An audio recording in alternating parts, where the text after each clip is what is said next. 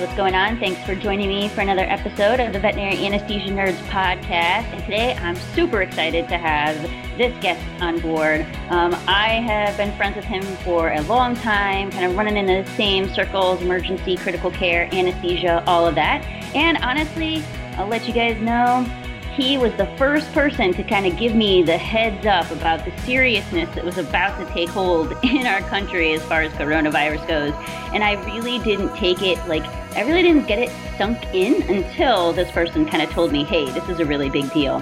So you might already know that this is not only a veterinary technician, but he also has a VTS in lab animal. He is a registered respiratory therapist and an adult critical care specialist. So, if you haven't guessed it already, please welcome to the podcast my guest, friend, awesome technician, Noah Jones. Thanks for having me, Tasha. All right, so let's get into it. Noah, I want to talk to you about your career kind of timeline and what's going on, because you are one of the people who have made the switch from veterinary medicine to human medicine. You're an RVT, you do have a VTS in lab animal and research anesthesia. But you became a registered respiratory therapist and work in critical care, adult critical care. Can you tell me how this came about? Like, how did you go from veterinary to human medicine? How did you start in veterinary medicine? Can you give us the rundown? Yeah, it's definitely keeps me busy. I started in California when we were living out there, and started working at a clinic as a veterinary assistant, mostly doing kennel stuff and kind of GP stuff. The clinic that I started at also was open 24 hours and received emergencies overnight. So inevitably and eventually, I started working the night shift there, doing mostly emergency stuff at this clinic, and fell in love with emergency veterinary medicine. I then kind of moved around in kind of throughout California, working at a few different hospitals, eventually finding my way into specialty medicine. And I had gone to school for biology, so I certainly had a science background, especially North American mammals is what I was really focused on. But anyway, so I never went to school. Or at least a school, AVMA school for veterinary technicians. So California is one of those states that has the alternate route where, if you have college credits in certain areas and an enormous number of continuing education hours, and you have a veterinarian who goes through all the skills with you and signs you off on all the skills, the same things that any AVMA graduate would need to go through. California will allow you to sit for the board exam to become a registered veterinary technician. I don't know if California still does that. I know a couple of years ago they were looking to get rid of it when they transitioned to the VTNE. But nevertheless, I got through and got my RVT in California and was working in emergency critical care and found that I really, really enjoyed working with patients in respiratory failure, especially patients that required mechanical ventilation. I worked at UC Davis for a little while in the nursing department there, and obviously UC Davis has a really active mechanical ventilation program in their ICU, and I always loved when I would get into the ICU in there to give those talented veterinary technicians a hand. And enjoyed working with those patients. So I decided to go back to school to study respiratory therapy. In the human world, the people who manage and run mechanical ventilators in an ICU are respiratory therapists.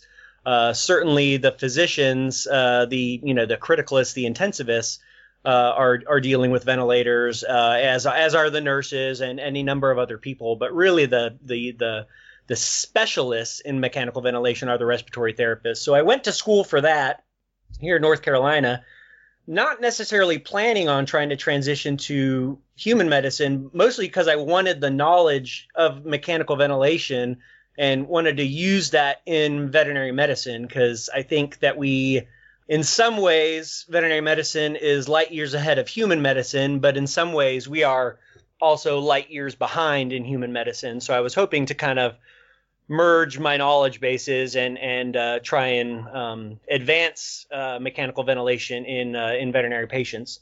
So I did that for a little while, working at a couple clinics in the Asheville area here in North Carolina.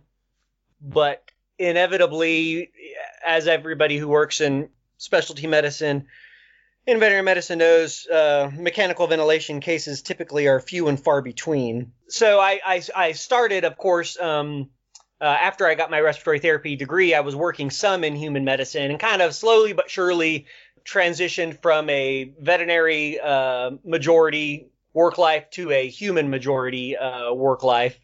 And I currently work full-time at the tertiary care facility here in town, mostly working in the emergency department and in the cardiac ICU or the medical surgical ICU. I still work in veterinary medicine, mostly in an educational capacity. I also was on the organizing committee for the VTS in lab animal medicine. I have some experience in lab animal medicine, mostly related to canine models and swine models. So really that was the extent of my, and really mostly with the anesthesia and procedural capabilities in those models. So that was really my contribution to the organizing committee, was mostly related to the research anesthesia or the research anesthetist subspecialty in lab animal medicine. I was working pretty heavy in lab animal medicine, doing a ton of traveling in 2017, 2018, 2019. But then, of course, when things kind of happened, winter of 2019 into 2020 with the COVID epidemic, I really have not been traveling much in the past year at all, which has been a bummer because I really enjoy working in lab animal medicine. But nevertheless, human medicine has certainly been keeping me busy lately, and still trying to be very active in an educational capacity for veterinary medicine. I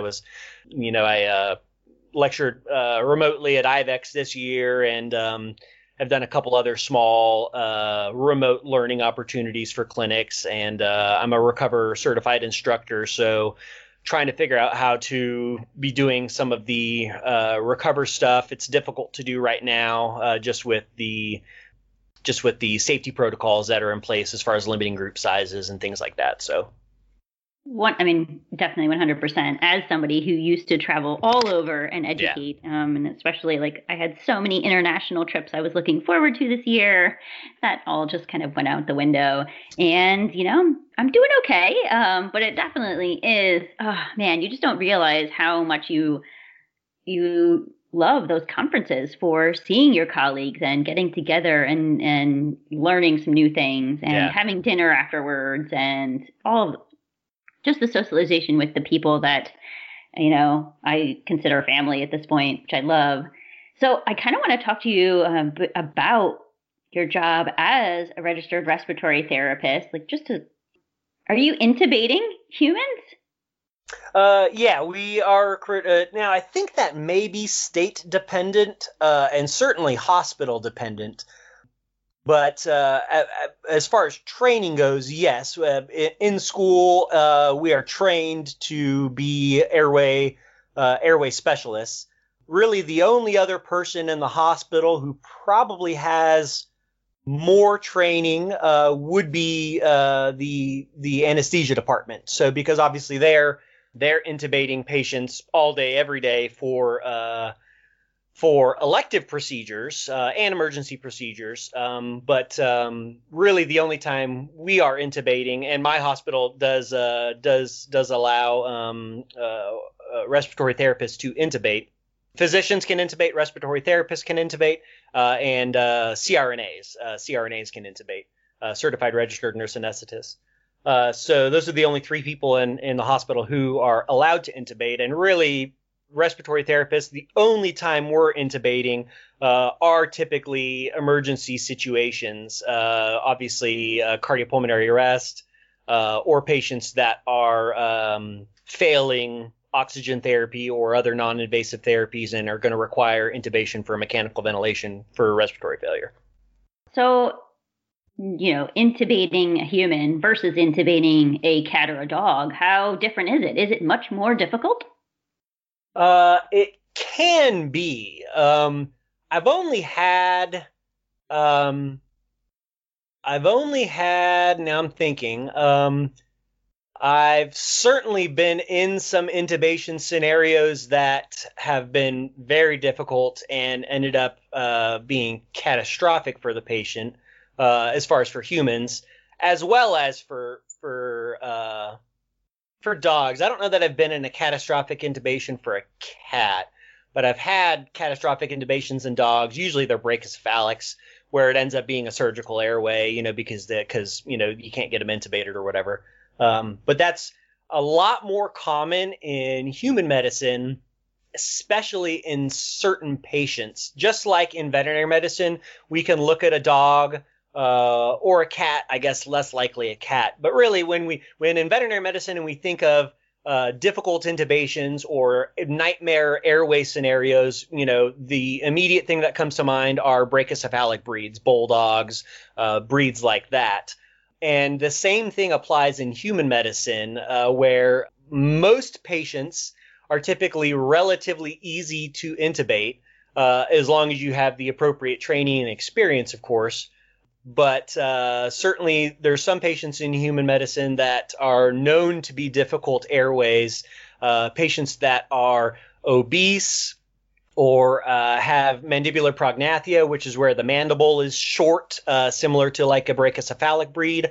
You can have patients that obviously have cervical problems. Either they have cervical orthopedic abnormalities to where you can't move their neck very much. Certainly trauma patients that are in like a C collar, a cervical fixation collar, you can't really move their neck, so that can become difficult. So there's certain scenarios where it's difficult in human medicine. I have, knock on wood, of course, I almost don't even want to say it, but I've never had a human that I could not get an endotracheal tube into personally, but I've certainly been in airway scenarios where the person who I was assisting with the intubation, who was performing the intubation, could not get the patient intubated, and then we had to move on to a surgical airway scenario. So that's pretty similar to veterinary medicine. Yeah. So, because you have made the transition from veterinary medicine to human medicine, and a lot of the message boards and the Facebook groups that we're in, there are a ton of people who are also interested in making that jump from veterinary medicine to human medicine. So could you maybe talk to some of the techs out there who are considering that jump and kind of what are the pros and cons? Yeah, I think usually the response I see, at least the majority of veterinary professionals who, when the topic comes up about working with humans, is most people go, ew, humans are gross. And I will 100% say humans are very gross, especially in an ICU scenario, as you can imagine. When you have people that are laying in bed for days or weeks or months on end, things can get very gross very quickly. But, snot is snot, whether it comes from a bulldog or a human, to a certain extent, and feces is feces and urine is urine, but there is some strange thing that's just slightly more gross about human bodily fluids versus dog or cat bodily fluids. So you definitely need to be okay with that. And that's usually the thing I see most people steering away from human medicine. It's related to that they find humans gross. But it's very rewarding. There's in the similar way to there's really no better feeling when you have a very sick cat or dog and they are completely helpless and you're able to intervene and get them back on the right path to wellness and, get them discharged from the ICU and get them discharged home and then see them for a follow-up 2 weeks later. Those same good feelings of being able to help a creature apply to humans in some ways, or in more ways than one, I guess I should say. So it's very rewarding career. The pay is certainly human nurses are paid much better than veterinary technicians. That's a no-brainer. But that also depends on your niche and your experience level, I guess. If you are a veterinary technician with 10, 15 years experience, and you're getting paid relatively well as a veterinary technician, not only are you going to have to go back to school for nursing or respiratory therapy or whatever you decide to go into, but then you're going to have to kind of work up the ladder. You're not going to get an entry level job in a human hospital and be working with ICU patients. It's pretty rare to get hired into an ICU straight out of school. Most hospitals or most opportunities to work in critical care are going to require you to have several years of experience. Most human ICUs are requiring a bachelor's as a minimum. So that would be a bachelor's degree in nursing or a bachelor's degree in respiratory therapy to work in critical care. And that's just because, the skill level difference between an associate's trained nurse versus a bachelor's trained nurse, similar to a veterinary technician, the difference between an associate's level veterinary technician versus a bachelor's level veterinary technician is really that critical thinking skill set. You come out of an associate's program knowing all of the technical hands-on things, or at least most of them, that you're going to need to do to function as a veterinary technician or as a nurse or as a respiratory therapist. The added benefit of getting your bachelor's degree is really focused on critical thinking scenarios and being able to apply that critical thinking in a clinical scenario to make appropriate clinical decisions, which becomes so important in an ICU environment. So I would say if you are interested in transitioning to human medicine, especially if you're wanting to work in critical care and obviously anesthesia, you're going to need to be going to school for at least 4 years, if not 4 to 8 years, if you're looking to work in human anesthesia to be a registered nurse anesthetist. And it's a long road, but like I said, it's rewarding. You just need to be able to do it for the right reasons. I wouldn't do it for the money, because if you're burnt out in veterinary medicine and you're wanting to move into human medicine to get paid better, human medicine is equally as demanding as veterinary medicine if from a physical and an emotional standpoint. So if you are burning out in veterinary medicine and want to move to human medicine, I don't know that that's going to be the answer for you. I think you're better off finding ways to avoid burnout in veterinary medicine rather than looking to go to human medicine to not burn out, because burnout is just as common in human medicine as it is in veterinary medicine. Yeah, I mean, I definitely, from the friends that I know who have transitioned, they kind of echo the same sentiments in that sometimes you have a better schedule, you have better pay, but there's still that emotional drain and burnout that happens. So you got to be able to balance that. I want to take some time to transition now, because a lot of times on this podcast, we tried to do case-based examples and kind of give people some information, tidbits of information that they can take back to their clinic after listening to this podcast. So some really practical stuff. And since your whole specialty is respiratory, critical care, ventilation, etc., I was hoping that maybe we could talk about some tips and tricks as far as ventilation goes for our veterinary friends. Yeah, absolutely. I know that it's a mechanical ventilation, is something that in veterinary medicine, we don't really receive training on that as an entry level thing in veterinary medicine. Certainly in AS veterinary technology programs, the mechanical ventilation training is virtually non-existent. So you get into practice as an RVT, and then you're expected to kind of figure out mechanical ventilation on your own, and that can be very daunting. Definitely. I mean, I have a really nice ventilator at my practice and I love it. But one thing that I do hear from a lot of our newer technicians is that they're super intimidated by it. They don't want to go into the surgery ORs that have that ventilator because it is so big and intimidating. But I think once you get to know your way around it, it's so fantastic. And actually, say that I'm a lazy anesthetist all the time. And I'm like, listen, if I can have this thing doing some work for me, then I'm going to take advantage of it. So let's talk about a couple of things with ventilation. I mean, we can get into mechanical ventilation specifically, but first I kind of wanted to go over with you. Recently on the Veterinary Anesthesia Nerds Instagram page, we posted a picture that had a pretty large bloodhound dog. I think he was like 45 kgs. And he was intubated in this photo. And at the end of his endotracheal tube was a capnograph, a side stream capnograph sensor. However, it was one of the like neonatal ones. So it was very, very tiny adapter at the end of this tube for this really large dog. And I kind of wanted to get a discussion going as to why that can be really problematic. Yeah, I mean, so anytime we are introducing instruments to a patient's airway, we're altering physiology, of course. So the goal should be to alter that physiology as little as possible. Yeah, our goal should be to alter the physiology as little as possible. So in this specific scenario with that picture, you have this big dog who normally has, probably a trachea, the size of my thumb, if not bigger, and as far as diameter. And so we're going to try and introduce an endotracheal tube that's about the size of its trachea. We certainly don't want to put an endotracheal tube that would be a cat.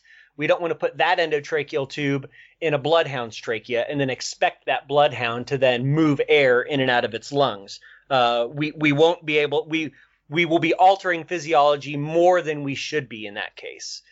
Because in order to move gas, there has to be a pressure gradient. So when that animal is breathing in, it's going to drop pressure inside of its lungs. That way gas moves from the outside of its lungs in the anesthesia machine down into its lungs, and then the animal exhales back out. When you have a small endotracheal tube, the pressure difference that's required to move that same amount of gas is much, much, much greater. So we try and avoid that by putting in as big of a tube as we can, within reason, of course, not trying to injure the animal's trachea or larynx. So you go through all that work and selecting your endotracheal tube, and you get the tube in, and you're feeling really good about it because you're doing right by your patient. And then you attach a capnography adapter because you're an astute veterinary technician, and you want to monitor waveform capnography. But what you fail to notice is that the adapter you're attaching is a neonatal or pediatric adapter. Typically with capnography units, there's two different sizes of adapters. There's a, quote, adult size, and then there's a, quote, neonatal pediatric size.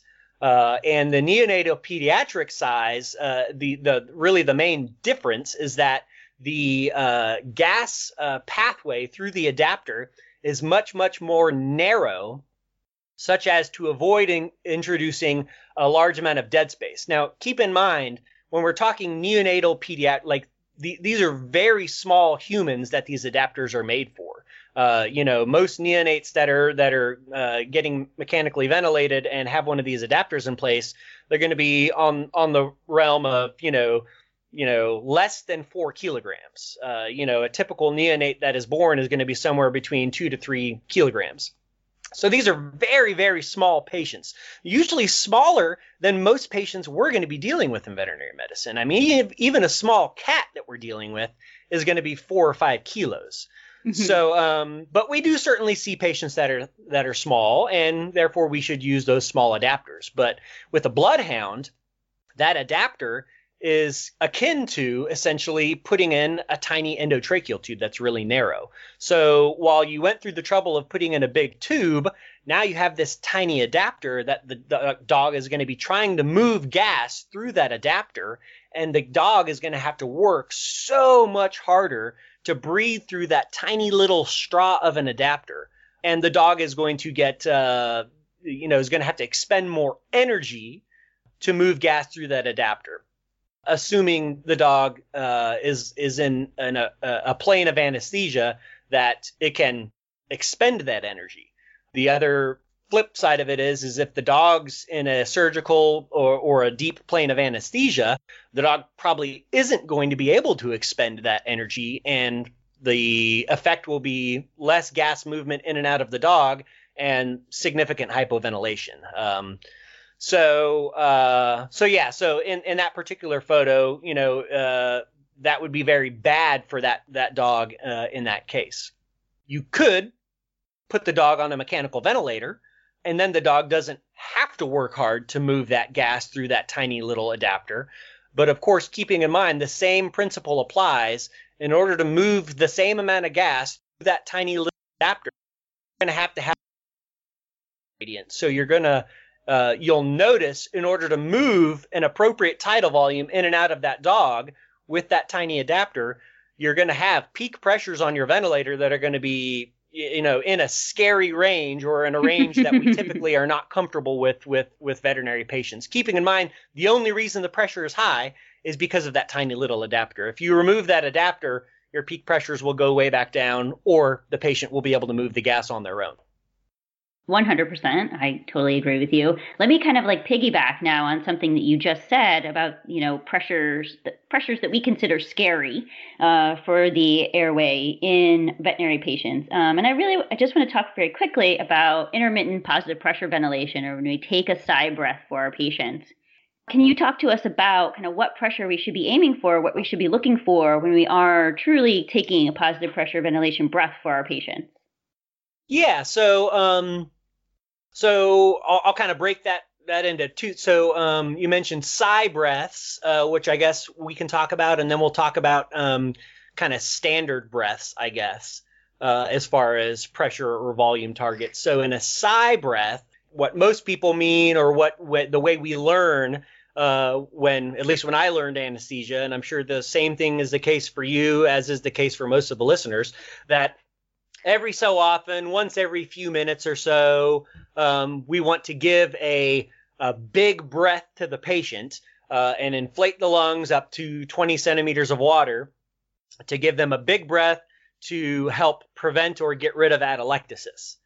Obviously, when a patient's under anesthesia and they are not breathing very deeply, and that's, obviously a common effect of anesthetics, particularly inhalant anesthetics, as well as opioids and all the drugs we're giving for anesthesia, cause a patient to not breathe as deeply and not breathe as quickly. So what happens is when these patients are breathing rich oxygen gas mixtures, 100% oxygen essentially, some of the little lung units some of the little alveoli down in the patient's lungs aren't getting much gas exchange in and out of the lungs. So you get gas that kind of sits in that alveolus, and slowly but surely the oxygen gets absorbed into the blood, and then all of a sudden there's nothing left in the alveolus because you're giving that patient 100% oxygen. All of that oxygen in that little alveolus gets absorbed, and unless you're giving a big breath to that patient, you're not going to get fresh gas back into that alveolus. So that oxygen gets into the blood, and that alveolus now has nothing holding it open, and that alveolus is going to collapse. And we call that absorption atelectasis. So as the oxygen gets absorbed into the blood, that little air sac essentially collapses, causing atelectasis. And so what we're trained to do as young veterinary technicians is to give those sigh breaths every so often to then reinflate those little collapsed alveoli to help prevent or reduce that atelectasis. And there's, I guess, two things worth considering with that is atelectasis happens very quickly on 100% oxygen with a patient under anesthesia within minutes. So you'll have pretty significant atelectasis that's developing. If you give a sigh breath, within a few minutes, that atelectasis that you just got rid of is right back in there. So you're unless you're breathing relatively regularly for the patient, your sigh breaths probably aren't doing much to prevent atelectasis. It's just going to come right back. What the way we prevent atelectasis is by providing continuous pressure during exhalation, so that those little alveoli don't collapse when the animal exhales, and that's via the application of PEEP, or positive end expiratory pressure, which is a whole nother podcast, I guess. Yeah. But so when we're doing these sigh breaths, we're probably not doing a whole lot to prevent atelectasis. Additionally, the pressure required to open those little alveoli up down on the bottoms of those patients' lungs might be more than the 20 centimeters of water we're trained to provide. Recruitment maneuvers, which is essentially what we're trying to do with these sigh breaths, is we're trying to recruit or open up these alveoli. The traditional way of providing a recruitment maneuver is to essentially provide 30 to 40 centimeters of water continuously for 30 to 40 seconds. So not this quick little breath, to 20 centimeters of water and then calling it good for 5 minutes. So I don't know. I'm certainly not recommending people routinely provide recruitment maneuvers to patients under anesthesia. And in fact, they've determined, at least in human medicine, that providing recruitment maneuvers actually worsens outcomes in patients, particularly in patients with lung disease. Whereas we used to think recruitment maneuvers were great because we were getting rid of the atelectasis and improving lung function. We now know that routinely providing those is actually a bad thing. So sigh breaths, do they work? Maybe, maybe not. Are they beneficial? Maybe, maybe not. Do them, don't do them, but just know that when you're doing them, it's more of a dogma thing. There's really not any evidence to say that doing that is better for your patient.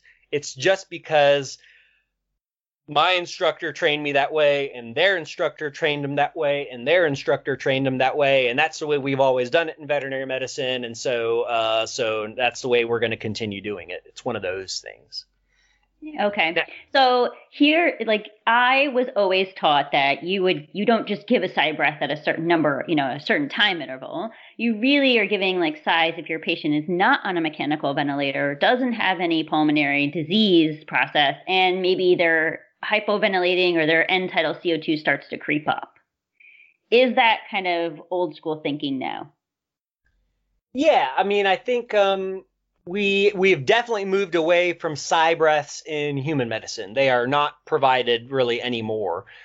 Pretty much any patient under anesthesia in human medicine is going to be mechanically ventilated, unless it's a low risk procedure and the patient does not have an endotracheal tube in.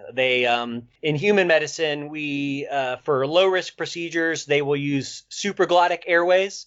So instead of an airway that goes into the trachea through the glottis, the airway sits just above the glottis, just above the vocal folds, and just kind of keeps the upper airways open so that the patient can breathe appropriately on their own. In veterinary medicine, these are kind of like the V-gels. A V-gel is a supraglottic airway. So we do use them in veterinary medicine. There's debate whether they're necessary or appropriate, and I'm not really going to get into that, I guess. But so if you have a patient who's intubated, you really could and should be mechanically ventilating them, unless it's a short or low risk procedure, like a spay or a neuter. I don't know that patient's going to be under anesthesia long enough to really require mechanical ventilation, but certainly longer orthopedic procedures or longer abdominal procedures, certainly thoracic procedures, open chest procedures, all of those patients should be provided continuous positive pressure ventilation. If you have a patient that's hypoventilating, providing sigh breaths every so often really isn't going to fix the problem that they're hypoventilating. You're going to, give a sigh breath and maybe get their CO2 down. And then within a few seconds or a minute, their CO2 is going to be right back up. So, rather than putting them on this roller coaster of high CO2, low CO2, high CO2, low CO2, just provide continuous positive pressure ventilation and maintain their CO2 at an appropriate level would be the better thing to do. There's also this thought that like sigh breaths, again, you're giving this patient this big breath, typically, in the realm of, 15 to 20 mils per kilo. And that is something, again, that we've been trained in veterinary medicine to do. But more and more evidence is coming about, certainly in human medicine, that we should be maintaining tidal volumes under 10 mil per kilo. And even some evidence for veterinary patients that we should be maintaining volumes less than 10 mils per kilogram. That's going to be breed dependent and procedure and disease dependent, of course. But in general, certainly most criticalists you talk to, and even a lot of veterinary anesthesiologists are going to recommend maintaining tidal volumes below 10 mils per kilogram, or at most at 10 mils per kilogram, and in order to minimize the possibility of trauma to the patient's lungs. Okay. So ultimately, mechanical ventilation is a great way to go. And if you are at a practice that doesn't have a mechanical ventilator, then what's your advice to those technicians? I guess it depends. I mean, if you're at a general practice and really you're, at least when I was working in general practice, 90% of the procedures we're doing are quick little lumpectomies or spays, neuters. Certainly dentals, and depending on the severity of the dental disease. I was going to bring up the dentistries because those are the patients that are under anesthesia for 3 hours. Yeah, they can be under anesthesia for quite a long time. And then that's also a relatively stimulating procedure. You're constantly messing with the patient's mouth and manipulating their head and airway. So they typically have to be maintained at a relatively deep plane of anesthesia. So I would say if you're doing procedures that are typically, the patient's under anesthesia for, 30 minutes, maybe max 60 minutes, I'd say you probably don't need to really worry about investing in a mechanical ventilator. But if you are doing procedures that are longer than that, really, the goal of anesthesia is to relax the animal or the patient, and keep them safe while we're able to do whatever procedure we're trying to do. That is the goal of anesthesia, of course, is to facilitate, muscle relaxation and sedation so that we can do what we need to do. So certainly you can do that without a mechanical ventilator, but then the problem comes in is, are you causing problems that are going to either give you intraoperative complications or postoperative complications. And certainly the longer the procedure, the more likely you're going to have intraoperative and postoperative complications. I mean, that's applicable across all spectrums of patients, whether it's dog, cat, human, doesn't matter. The longer the procedure, the more likely the complications.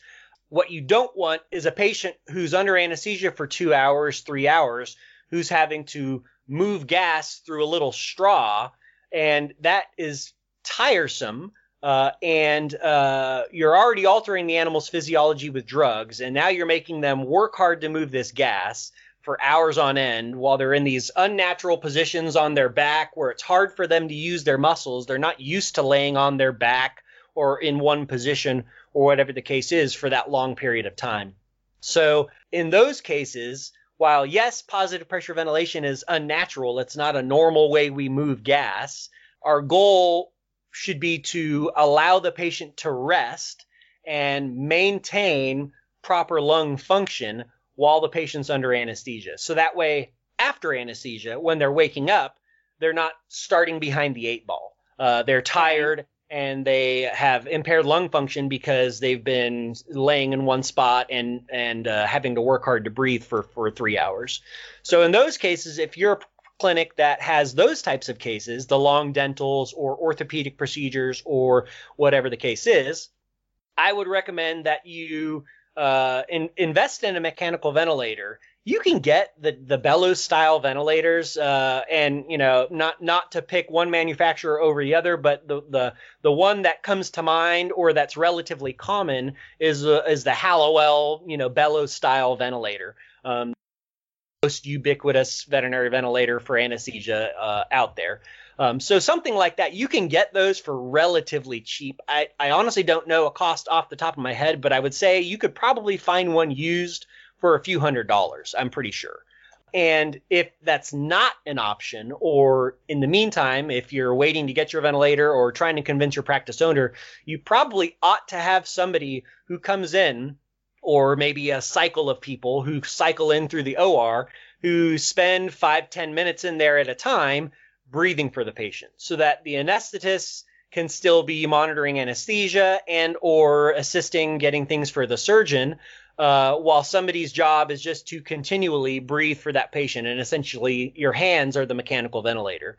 You can get tired pretty quickly with that. That's why I say, maybe spending 5 or 10 minutes in the suite and then having somebody else come in and take over. That's probably your next best option. Beyond that, certainly the anesthetist can try and provide positive pressure ventilation when they can, but ultimately you have other things that you need to be doing as an anesthetist. You can't just be constantly ventilating a patient. So that's, I guess, would be my advice. But I think historically we've thought ventilators weren't really necessary and also cause more problems for patients than they're worth. But I think more and more we're realizing in veterinary medicine that they're a necessary tool, especially if you're having long anesthetic procedures. Oh, yeah. I mean, I would say that the first couple of practices I worked at, we didn't use the ventilators, but we had a pretty thriving dentistry department, and we would always have patients under anesthesia for 3 or 4 hours. And we got one of the portable Hallowell units, and it really changed our practice completely. And it was pretty cost effective. So I would say that if you're in a practice that is doing these longer dentistry procedures, it's something definitely worth investing in. So I don't want to take up any more of your time, Noah. I know that you have some homeschooling going on, as many of us do in these COVID times. But I want to thank you so much for being a guest on the podcast and giving us so much information. If you guys are interested in any further information about the VTS in lab animal, I will put a link to that in our show notes. And as always, thank you so much, Noah, for being such an informative guest. And we hope to have you back on the podcast soon. Thanks, Tasha. I enjoyed it. And thanks for everything you're doing for educating the masses out there. I appreciate it. All right. Thanks so much, nerds. We will talk to you next week.